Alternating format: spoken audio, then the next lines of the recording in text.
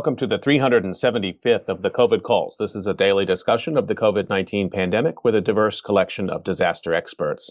My name is Scott Gabriel Knowles. I'm a historian of disasters at the Korea Advanced Institute of Science and Technology. I'm coming to you live from Daejeon, South Korea. Today, I welcome artist Suzanne Brennan Furstenberg, the creator of the In America Remember COVID Memorial in Washington, D.C. Just a reminder, you can usually catch COVID Calls live on weekdays at 6 p.m. Eastern Time. Just go to the COVID Calls YouTube channel to watch.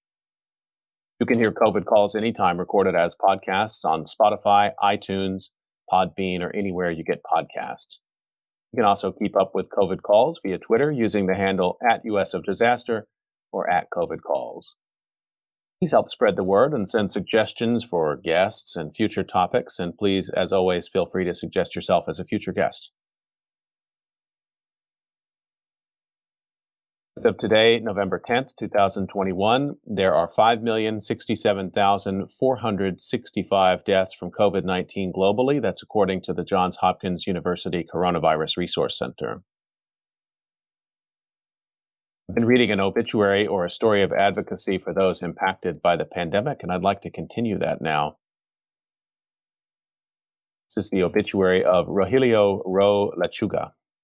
This was written by Taylor Seeley and appeared in Arizona Central, March 12, 2021. He climbed the ladder his entire life, always working hard, always progressing.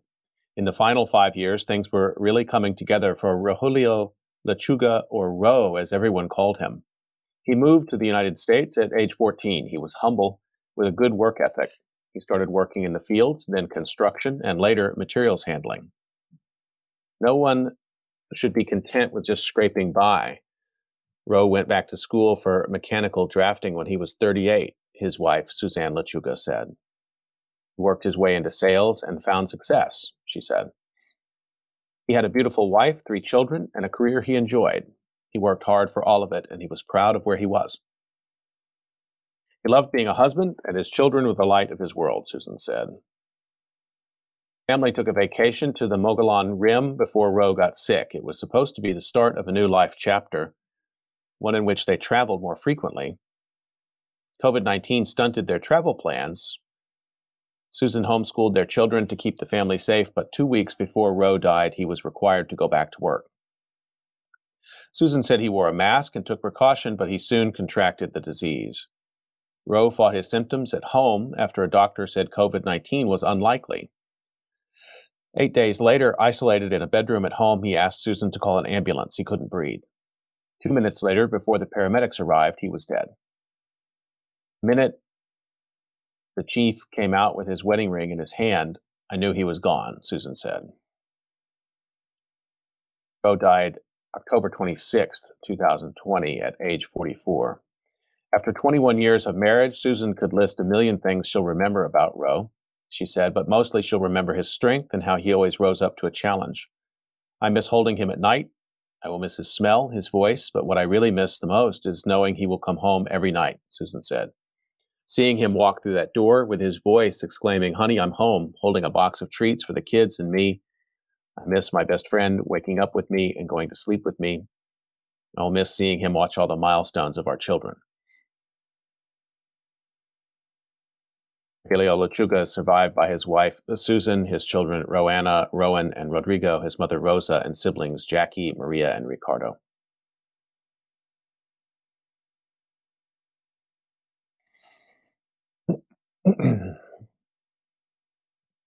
Okay, I'd like to turn to the conversation for today, and I'm just thrilled to introduce my guest, Suzanne Brennan Furstenberg. Suzanne is a visual artist who's demonstrated the power of art to touch hundreds of thousands of lives. In the fall of 2020, images of her In America, How Could This Happen art installation graced over 600 news articles on 6 continents, making visible the pandemic's cost in American lives. Her art created a national space for mourning. Furstenberg recreated her most recent art installation, newly named In America Remember, on the National Mall. For 17 days, over 660,000 white flags covered the space. She believes art has incredible power to educate, inspire, and change the lens through which viewers understand social issues. Interviews, research, and reading ground her work on topics including gun violence, Native Americans, homelessness, and political partisanship. The underlying theme is upholding individual dignity, a value that she's honed through her 25 years of hospice volunteering. And we'll hear more about this in a moment, I'm sure, but she also traveled to 24 states and interviewed hundreds of people in preparation for her newly completed project, Empty Fix, a 7-installation art series to decrease societal stigma surrounding drug addiction. She's also represented the United States at the Harbin China International Ice and Snow Sculpting Competition and has had her work accessioned by the Smithsonian Institution. Suzanne Brennan Furstenberg, thank you so much for joining me on COVID Calls. I think you're muted, Suzanne. Scott, thank you so much for having me. It's an honor to be with you tonight. So I'd like to start where I generally do, just to find out where you're calling from and what the pandemic situation looks like there today. So I am one of the lucky ones. I am in the Washington, D.C. area. I am in just over the line in Maryland, Bethesda, Maryland. And here, this is the land of masking. So many people have taken great care in keeping each other safe during this pandemic. So there is not a lot of unrest about COVID and taking precautions. And so I'm frankly really lucky to live in this place. I've been asking guests if they would share a memory of this time. It's kind of an impossible task because this memories are dense around COVID, but I wonder if you would share some moment just as we start out that really stands in for this COVID time for you. Yeah, I think it has to be at the beginning of the pandemic because life changed so very abruptly for all of us.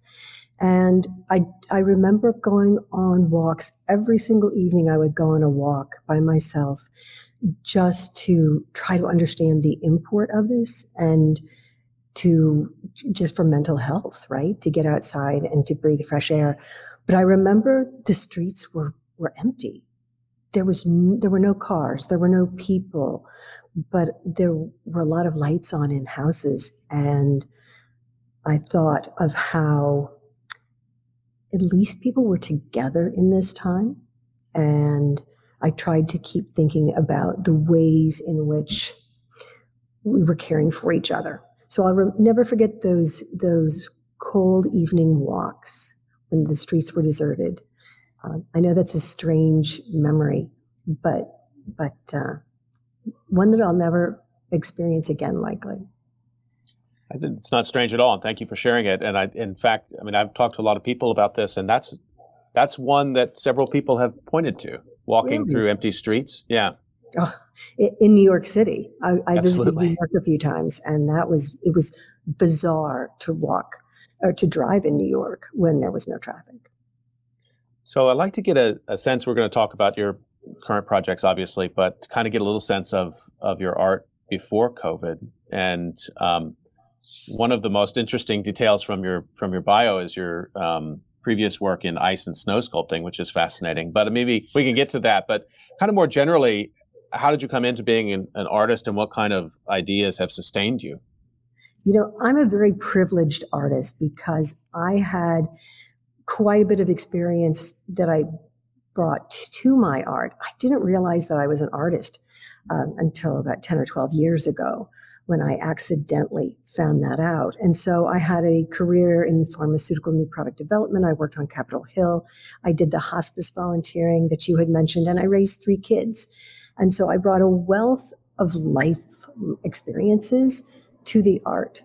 And that allowed me, once I discovered that I was an artist and intensely learned all sorts of art forms, it gave me a chance to then bring a lot of content to my art. So if one looks at the art that I've created over these last 10 plus years, you'll see just a little bit of object making, but pretty quickly I got into social practice art, making art that really is meant to change attitudes.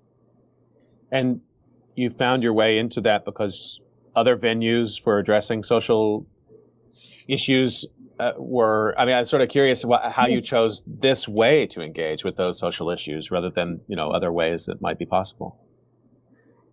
Because I had a clear understanding that words matter less and less now. Words are becoming less effective because we are all existing in our echo chambers, our technology induced echo chambers. And so I knew that art had a lot of work to do, and I could use this newfound communications language of art to make change, whereas if I just used words, it would be less likely to affect that change. So let's talk about your project from last year, which was the genesis of the continuation of that project this year. In America, how could this happen? When did you first conceive of the idea, and how did you get started? I'll give you the long answer. Forgive me. It was. I like the long answer. That's why I have a longer program. Yeah. Excellent. And I thank you for that, because getting into the weeds sometimes is so valuable.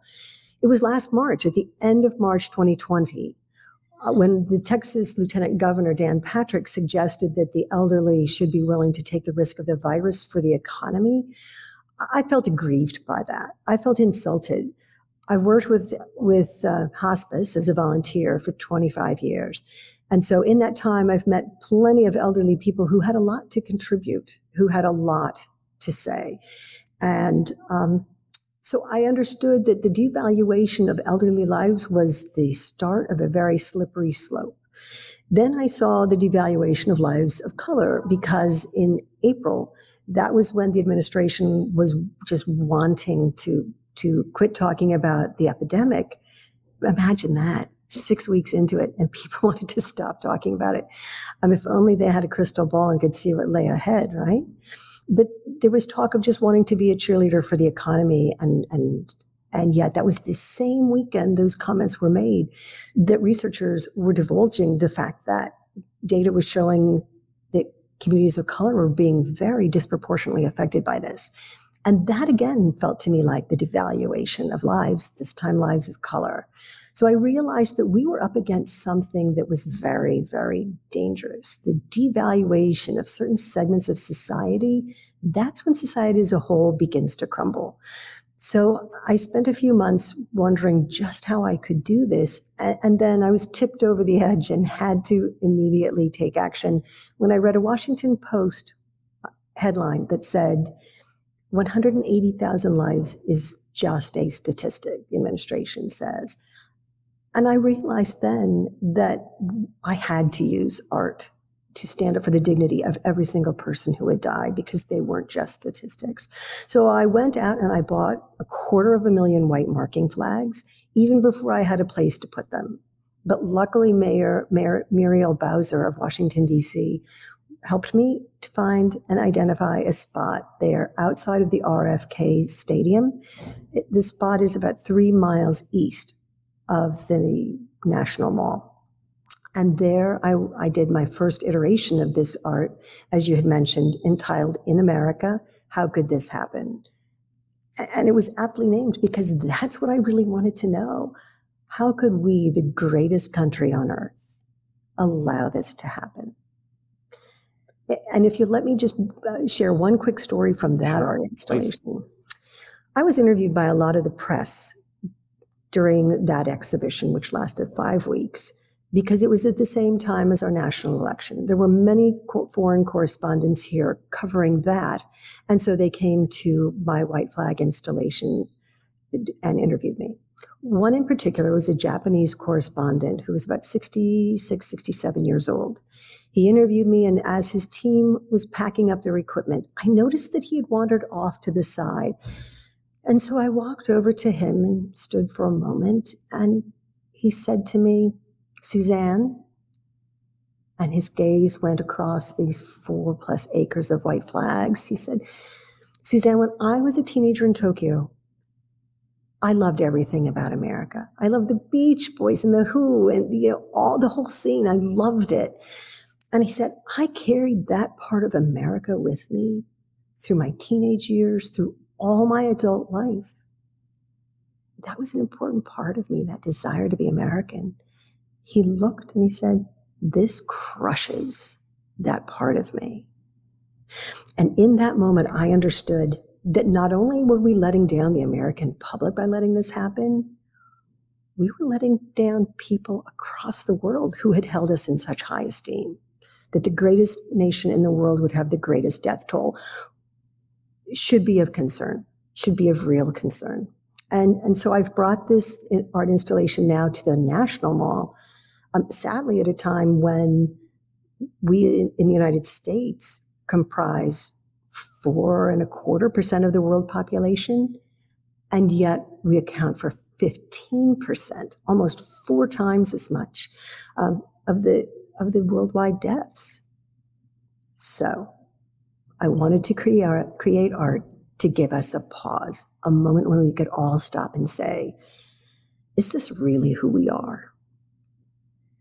Well, thank you for going into that description, and yeah, it's really moving. But the story about the journalist too, and I think at that moment, I like how you sort of unfold that your realization there is that this is not just an American story, but it's a way of telling a global story.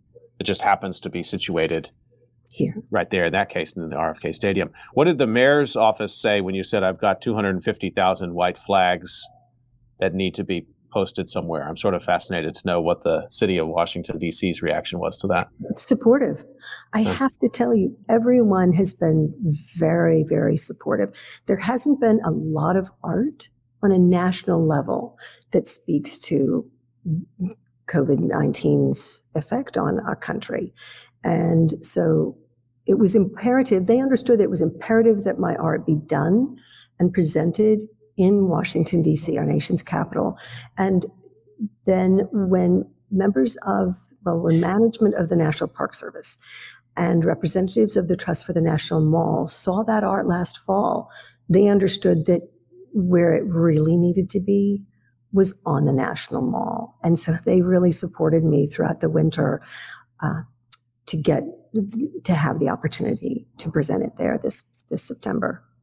So at the time that you were bringing down the installation the first time, you already had a pretty good sense that was just part one, that you were going to be continuing to deal with this medium and these numbers? Actually, no. I really felt so concerned that we were going into a very dark winter when there were going to be a lot more deaths, because the average daily death rate was increasing significantly as this came down on November 30th, 2020. And so I found a way to capture that art in the digital sphere, and so that people would at least be able to see the flags that had been done last fall. We added them to a map. And then I just worried about what we were going to do to honor those deaths that were yet to come.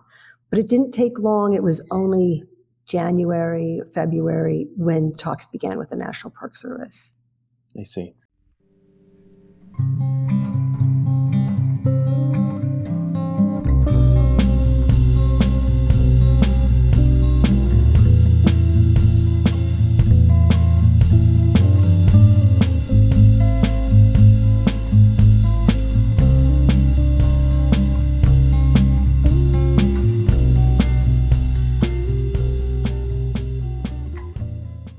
Well, I would just remind everybody that you're listening to COVID Calls, and I'm talking today to Suzanne Brennan Furstenberg, who's the creator of now the 2 art installations, the In America series. And let me show a couple of images, Suzanne, and we can talk a little bit about the visual aspect of it. And bear with me one second while I do that. And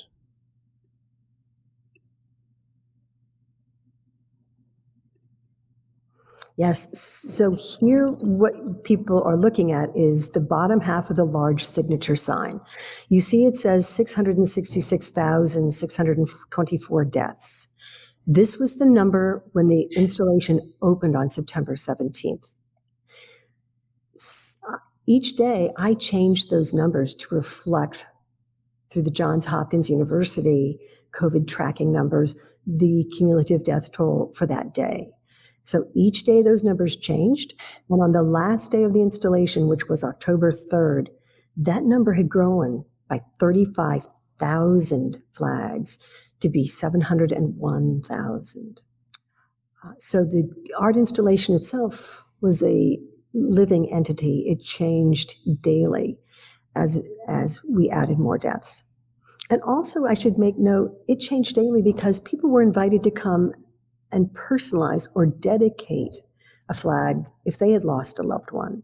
It was really important to me not only to have the requisite number of flags so people could truly visualize the data, but also to humanize each flag.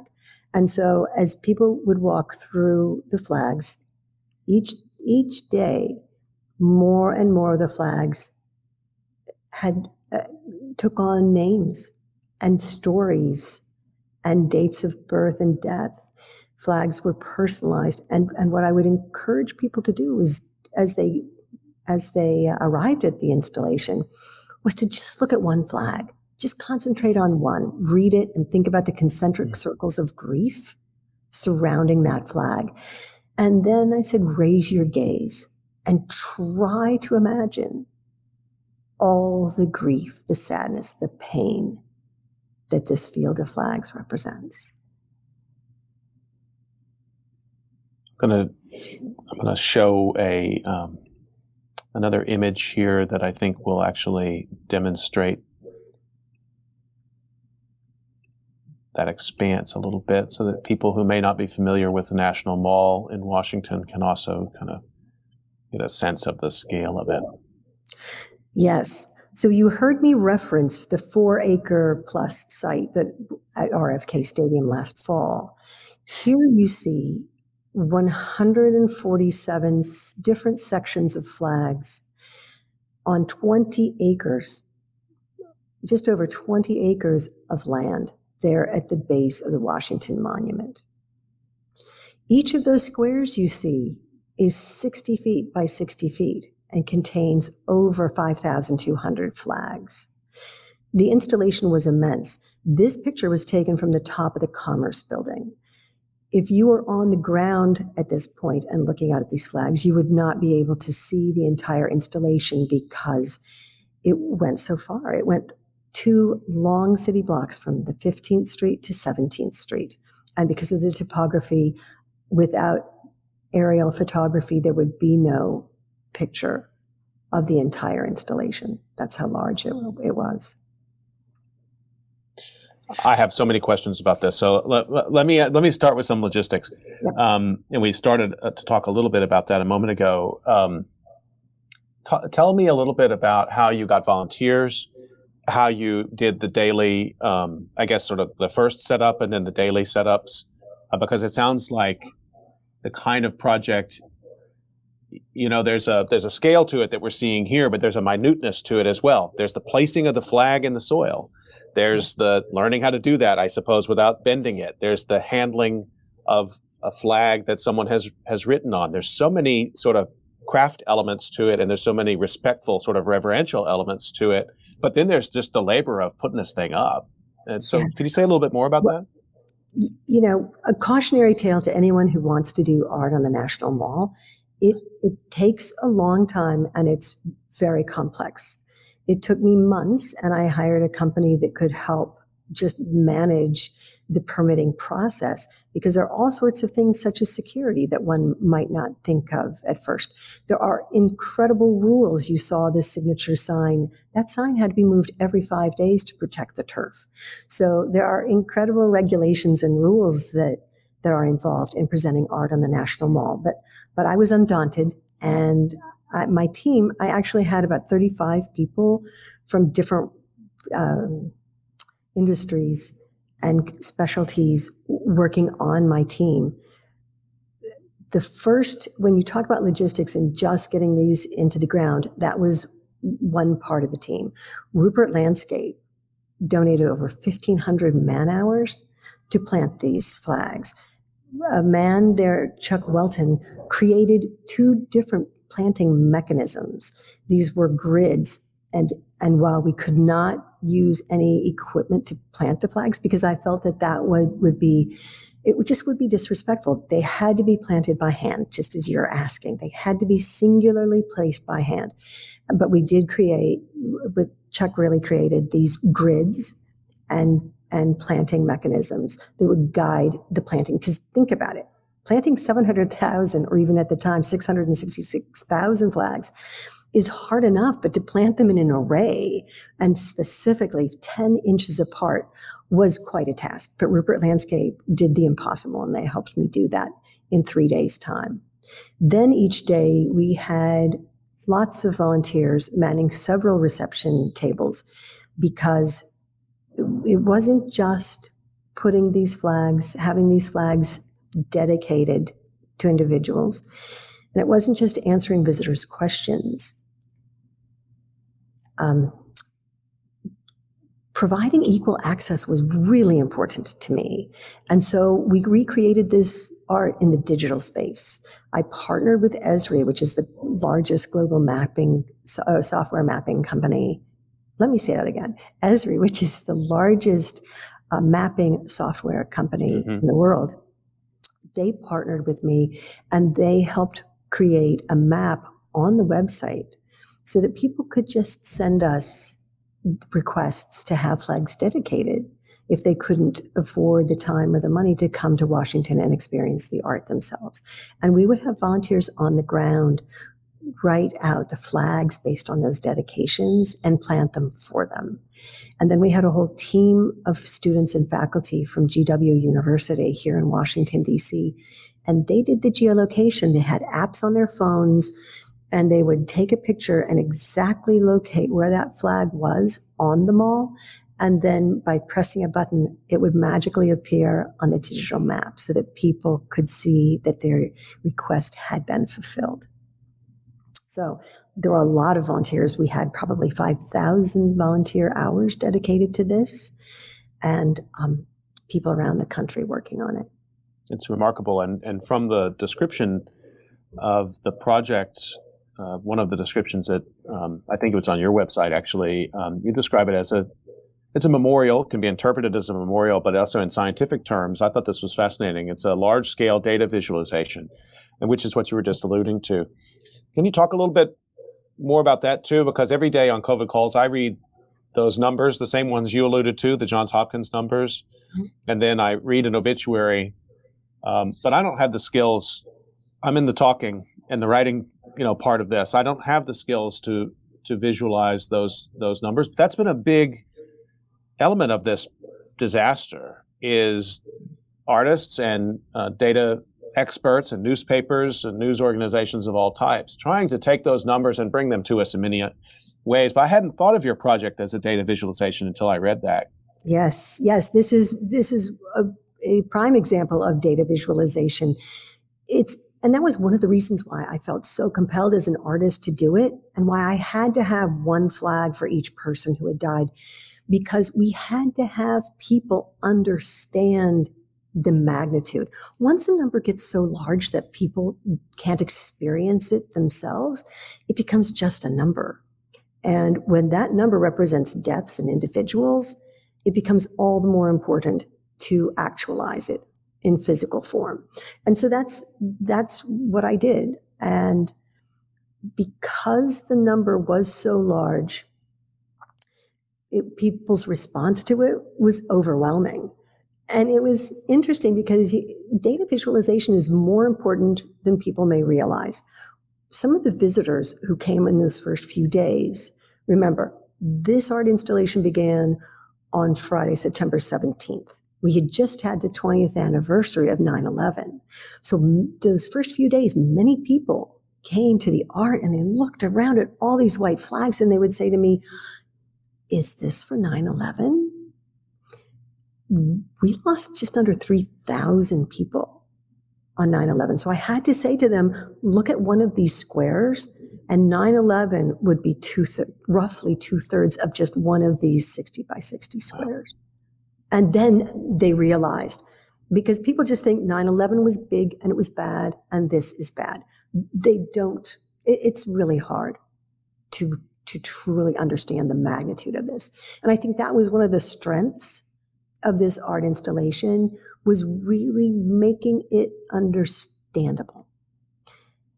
Even though once people got there, because it was flags as far as they could see, it was still a little hard to understand. See, I think that's the power of it, which is the data visualization, as we've described it, maybe on a newspaper that's poured a lot of money into data journalism. Those are really impressive and they're immersive, and of course they keep you there longer and they sell advertisements, and they're playing a role, they're doing their part, and I appreciate what's gone into that. But this is a data immersion, and it's the physicalness of it. I don't think we've had that. Yeah. I don't think we've had that with this pandemic. Yeah, that's what we need.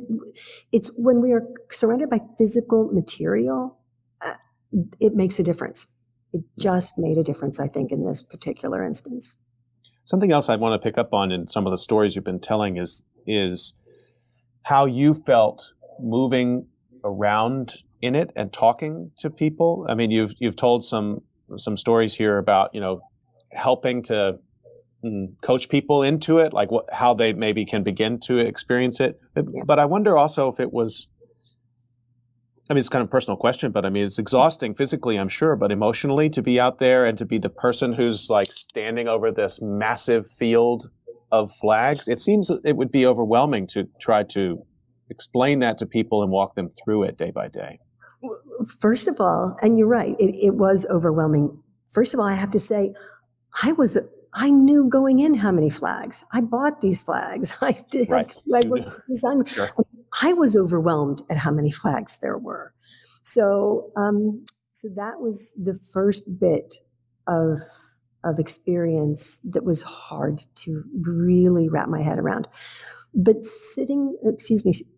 usually standing with people and talking with them about their grief, listening to their stories, it was overwhelming. And people would say to me, "Oh, you've probably heard this story time and again." And I would say, no, I haven't. I haven't heard about your mother. Tell me about your mother and what she meant to you.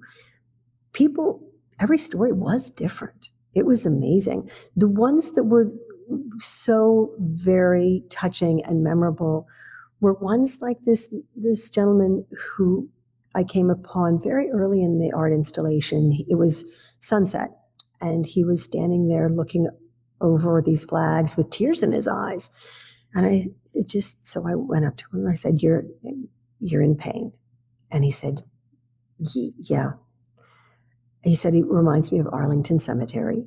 And I said, that was purposeful. I designed it in a way so that it would be evocative of Arlington. That's where we've buried those who've protected us. And here, conversely, is where we're honoring those we haven't protected or been able to protect. And he said, I have a son buried at Arlington Cemetery.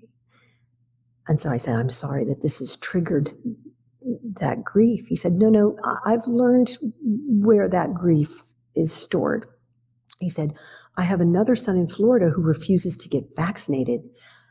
And what's overwhelming me now is that there could be a flag added for him. And his mother, my wife, cannot go through that again.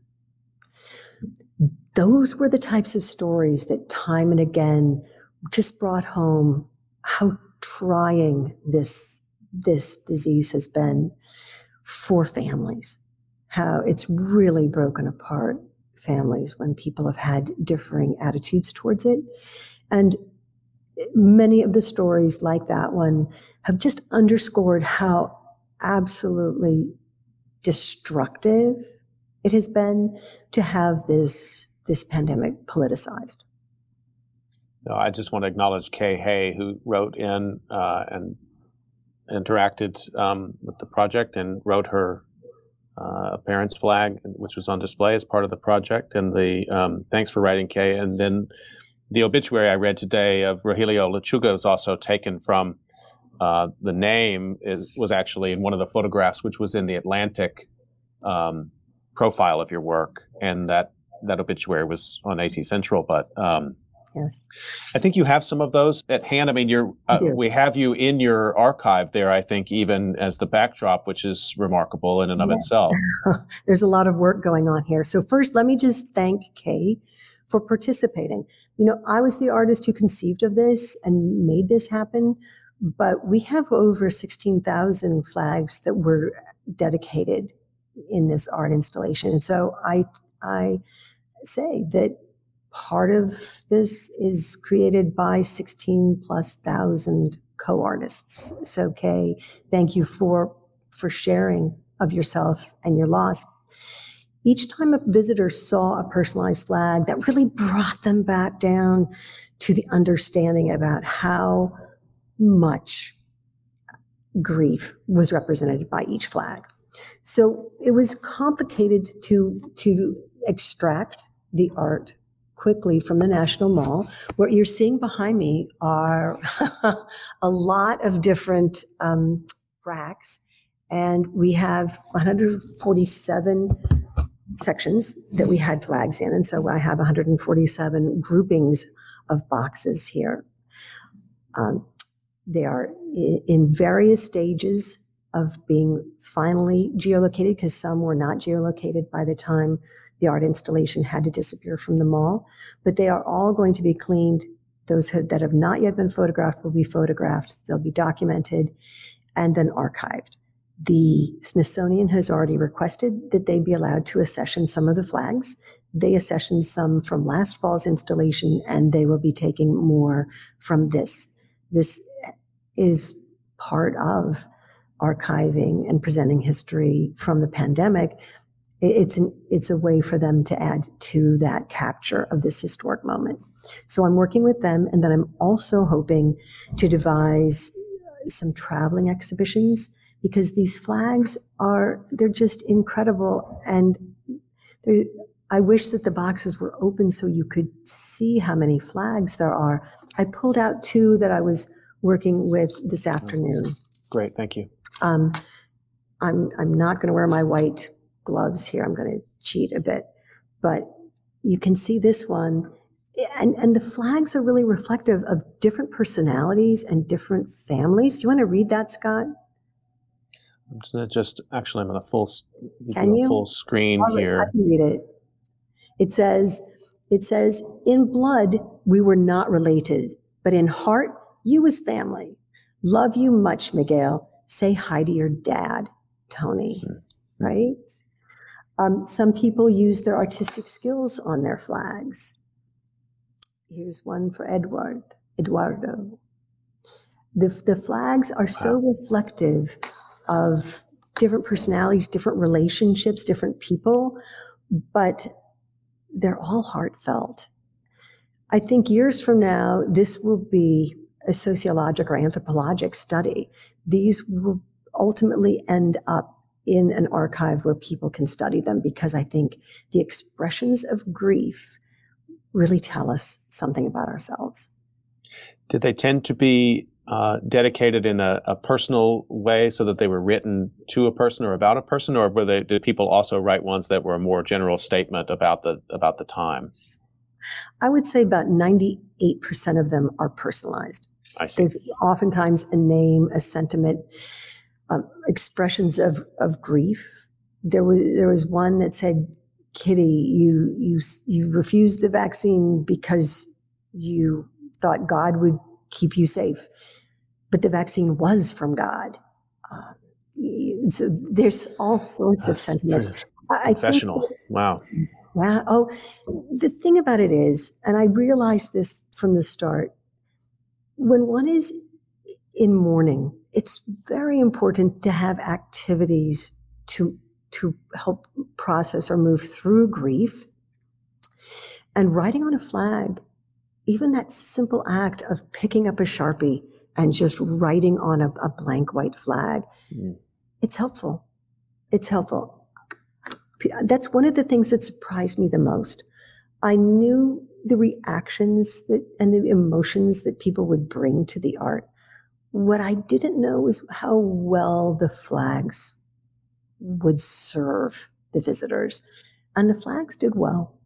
So many people reported that they felt solace. Some people actually even said it brought them a bit of peace. The stories were often really heartwarming.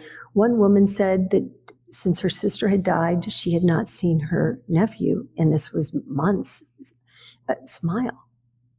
after they had all gathered and written a flag and planted it for her sister, his mother, that was the first time she'd seen him smile since her death. Those are the stories that are so compelling and add to the richness of this art. For art to be able to not only give us a moment of pause and help us to understand the size of this tragedy, but also to provide individual peace or solace. I'm so honored as an artist to have been able to play a part in this. I agree with you entirely, too, that people will want to read those and understand some of the trends in those sentiments. But also, I think, even the two that you showed, that each one opens up a world in there, and we want to know more. And I wonder, too, you described the volunteers and all of the work that went into this, and the people who are interacting with visitors. Were you able to capture some of those stories? I mean, you've been telling stories very effortlessly. Have you been? How have you captured the verbal side of this, the interpersonal communication side of it? So there is, to me, a certain privacy in a way. So I didn't ask people to record or specifically document all these stories. I would say to the volunteers who manned the tables, if there's something that was really memorable, make a note of it. If there's something that was special about a situation, make a note. I just have to share one of the more amazing stories, and we had a lot of amazing things happen in this art. It was such a privileged place. It was such an important space for 17 days. A lot of really amazing things happened. There was a couple who arrived, and they walked up to a reception table, and they asked if they could please dedicate a flag for their doctor, their physician. They said they loved him and he died from COVID. And the volunteer, of course, said, well, yes. What was the doctor's name? And they gave it. They told her. And she was quiet. And then she looked at him and she said, that was my husband. She was his widow. And so she and the couple, she left the table to the other volunteers, and she went with them and showed them the flag that she had written for him, and they wrote a flag as well. But that's the kind of amazing thing that happened in this space. The other thing that's really important, and I don't want to lose sight of this, I think it's from a sociologic standpoint, it's important to understand. People comforted strangers. One woman who's maybe 60, she lost her mother. She dedicated a flag for her mother, planted it in the ground, and then decided to get down on the ground and take a photo with her cell phone. She didn't expect to be struck by grief, but she was. And so she just laid her head down and sobbed for a few moments. When she got up, she saw a bicyclist right there. He had laid down his bicycle and he had just planted a flag, come to find out for a friend of his. He looked at her and he said, do you need a hug? And she looked up with this tear-stained face and said, yeah. And in that moment, imagine having a complete stranger recognize a need and just give another stranger a hug. That's the kind of thing that happened time and again in this space. It wouldn't happen in a grocery store checkout line. It wouldn't happen somewhere else. But we created a safe space. We created a space where there wasn't a section for Republicans and one for Democrats or one for different races or religions. Right. We were just one.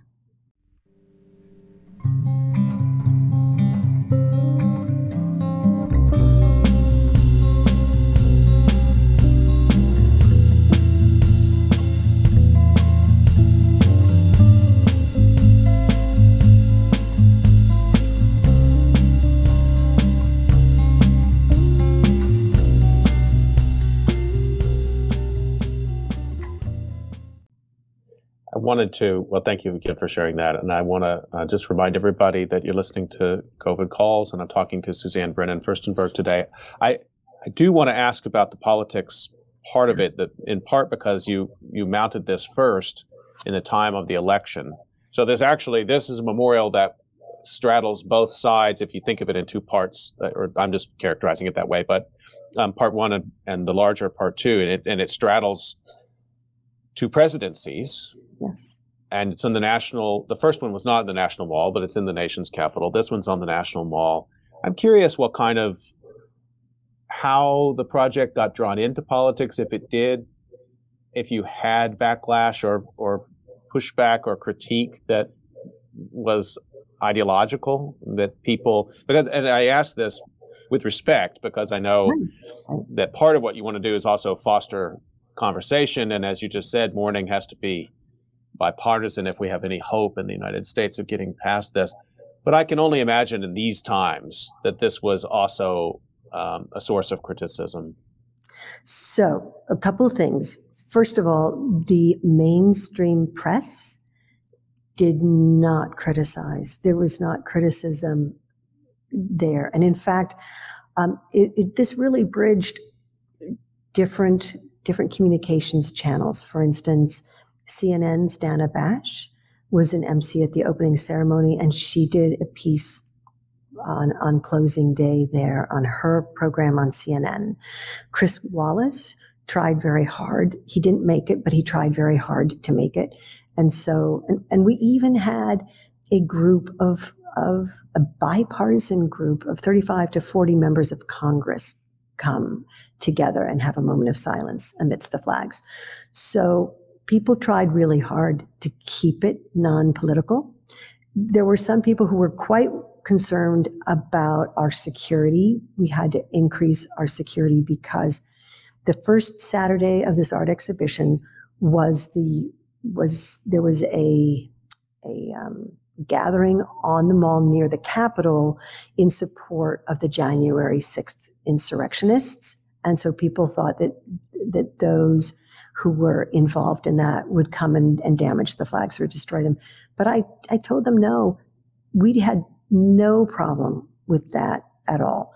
There was no destruction. There were there was like maybe one or two people who came and complained about it in person. And I'll share one of those stories with you. What I did do is stay away from social media. I hired someone to just handle the social media, and there was stuff there, but that's what the delete button is for, right? We didn't give that voice or time.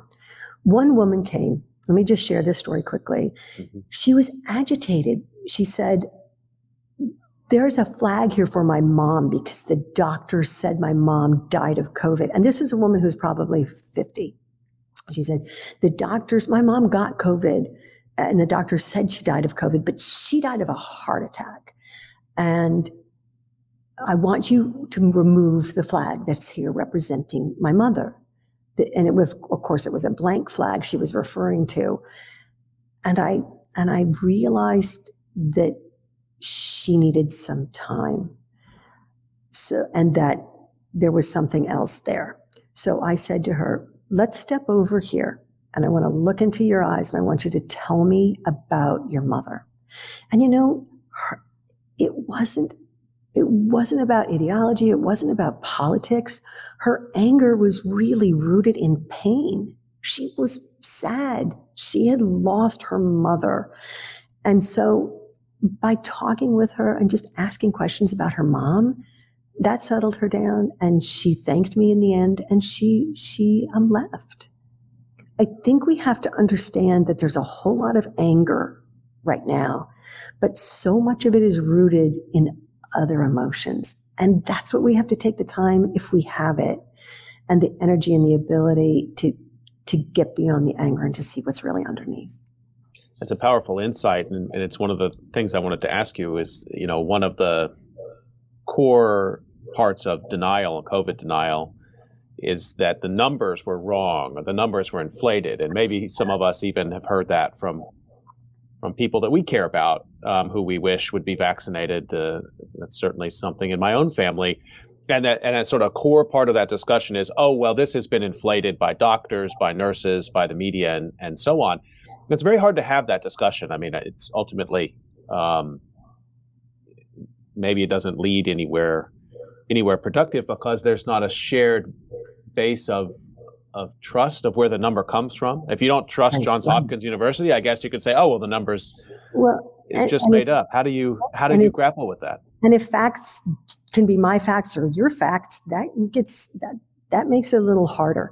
Right. One of the most important things I've read, and I think it was in the New York Times recently, was researchers had looked into who are not getting vaccinations, who are the refusers, and a lot. And so you'd think in a regression analysis that it would be ideology based. There would be a political tinge to it. But in fact, the most dominant factor of commonality, the factor that explained the most in who would choose to get a vaccine and who would not, was healthcare. If people had healthcare.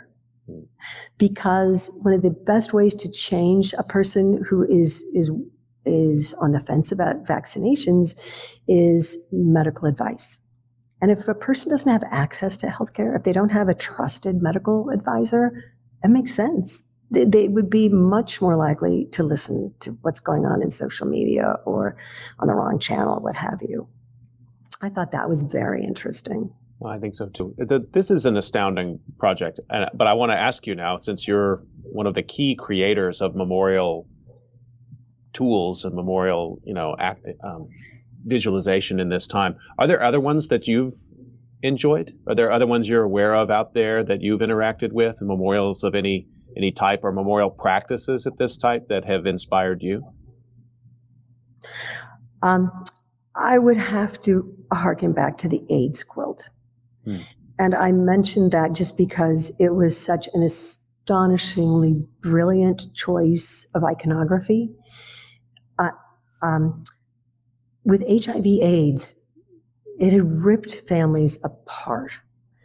And to use the iconography of a quilt, which is the quintessential image or symbol of home and hearth and warmth and connectedness, and to have that used in that way to honor those who had died from AIDS was really, really perfectly designed to help knit families back together. And so I think that will always be one of those art installations that I think has done a just incredibly good job. With this art installation, we're certainly at a different place societally. Instead of being able to be knit back together and to be accepting, we've got a little bit longer road ahead of us. So I want to give a chance here. We're almost out of time, but you've got this project. So you didn't take a pause at all, it appears, and you started another project, Empty Fix. Tell us about that. Actually, the Empty Fix was finished. The last of the 7 installations was finished right before the pandemic began. So the Empty Fix is ready to go out the door and start being seen. Social stigma, it can keep people from getting treatment for drug addiction.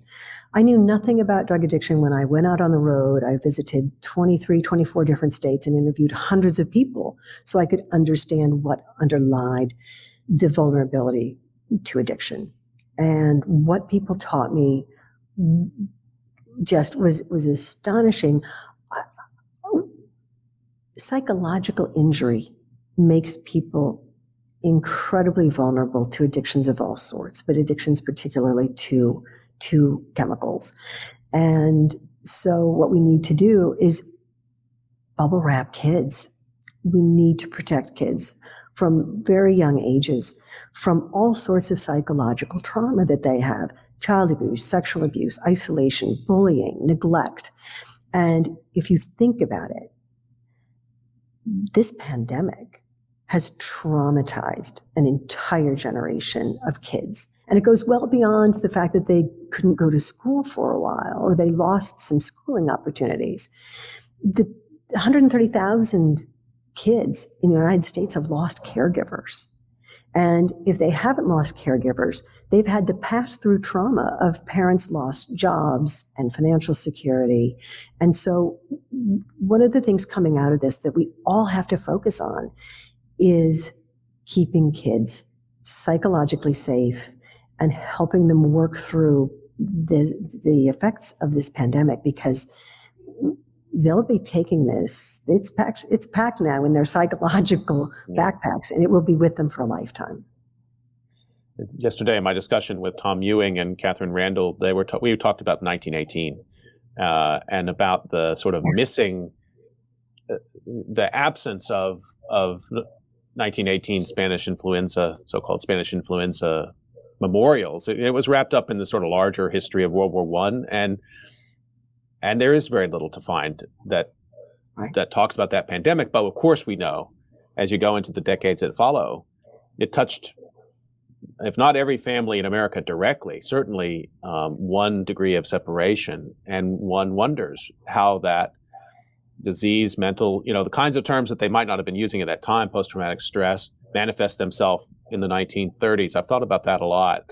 And so I think the connection between in America and Empty Fix is important. I mean, last year had the greatest number of drug overdoses in American history recorded, I think. Right, over 93,000. So this is a bigger complex of issues that we have to deal with. It's true. It is so true. And some people are saying, just a quick story. I was in Rapid City, South Dakota 3 days ago, and my elderly aunt said to me, I just don't understand why people aren't working. Why are all these jobs going empty? I had to think, we've lost probably 150,000 people just to drug overdoses throughout the course of the last 18 months. And think about the suicides and the domestic violence. Some of these people aren't around because they've died. So yes, the ramifications, the ripple effect from this will be immeasurable. So just a reminder that you've been listening to COVID Calls, and you can usually catch COVID Calls live weekdays at 6 p.m. Eastern Time. This caps off a week of extraordinary conversations, and I was really looking forward to it. And Suzanne Brennan-Furstenberg, thanks for the project. Thanks for your work. Thank you also for employing people in this extraordinary project and then creating a base of information that others like myself will be wanting to work with for years to come. Just astounding. Congratulations and thanks. Thank you, Scott. Stay healthy, everybody. We'll see you next time on COVID Calls.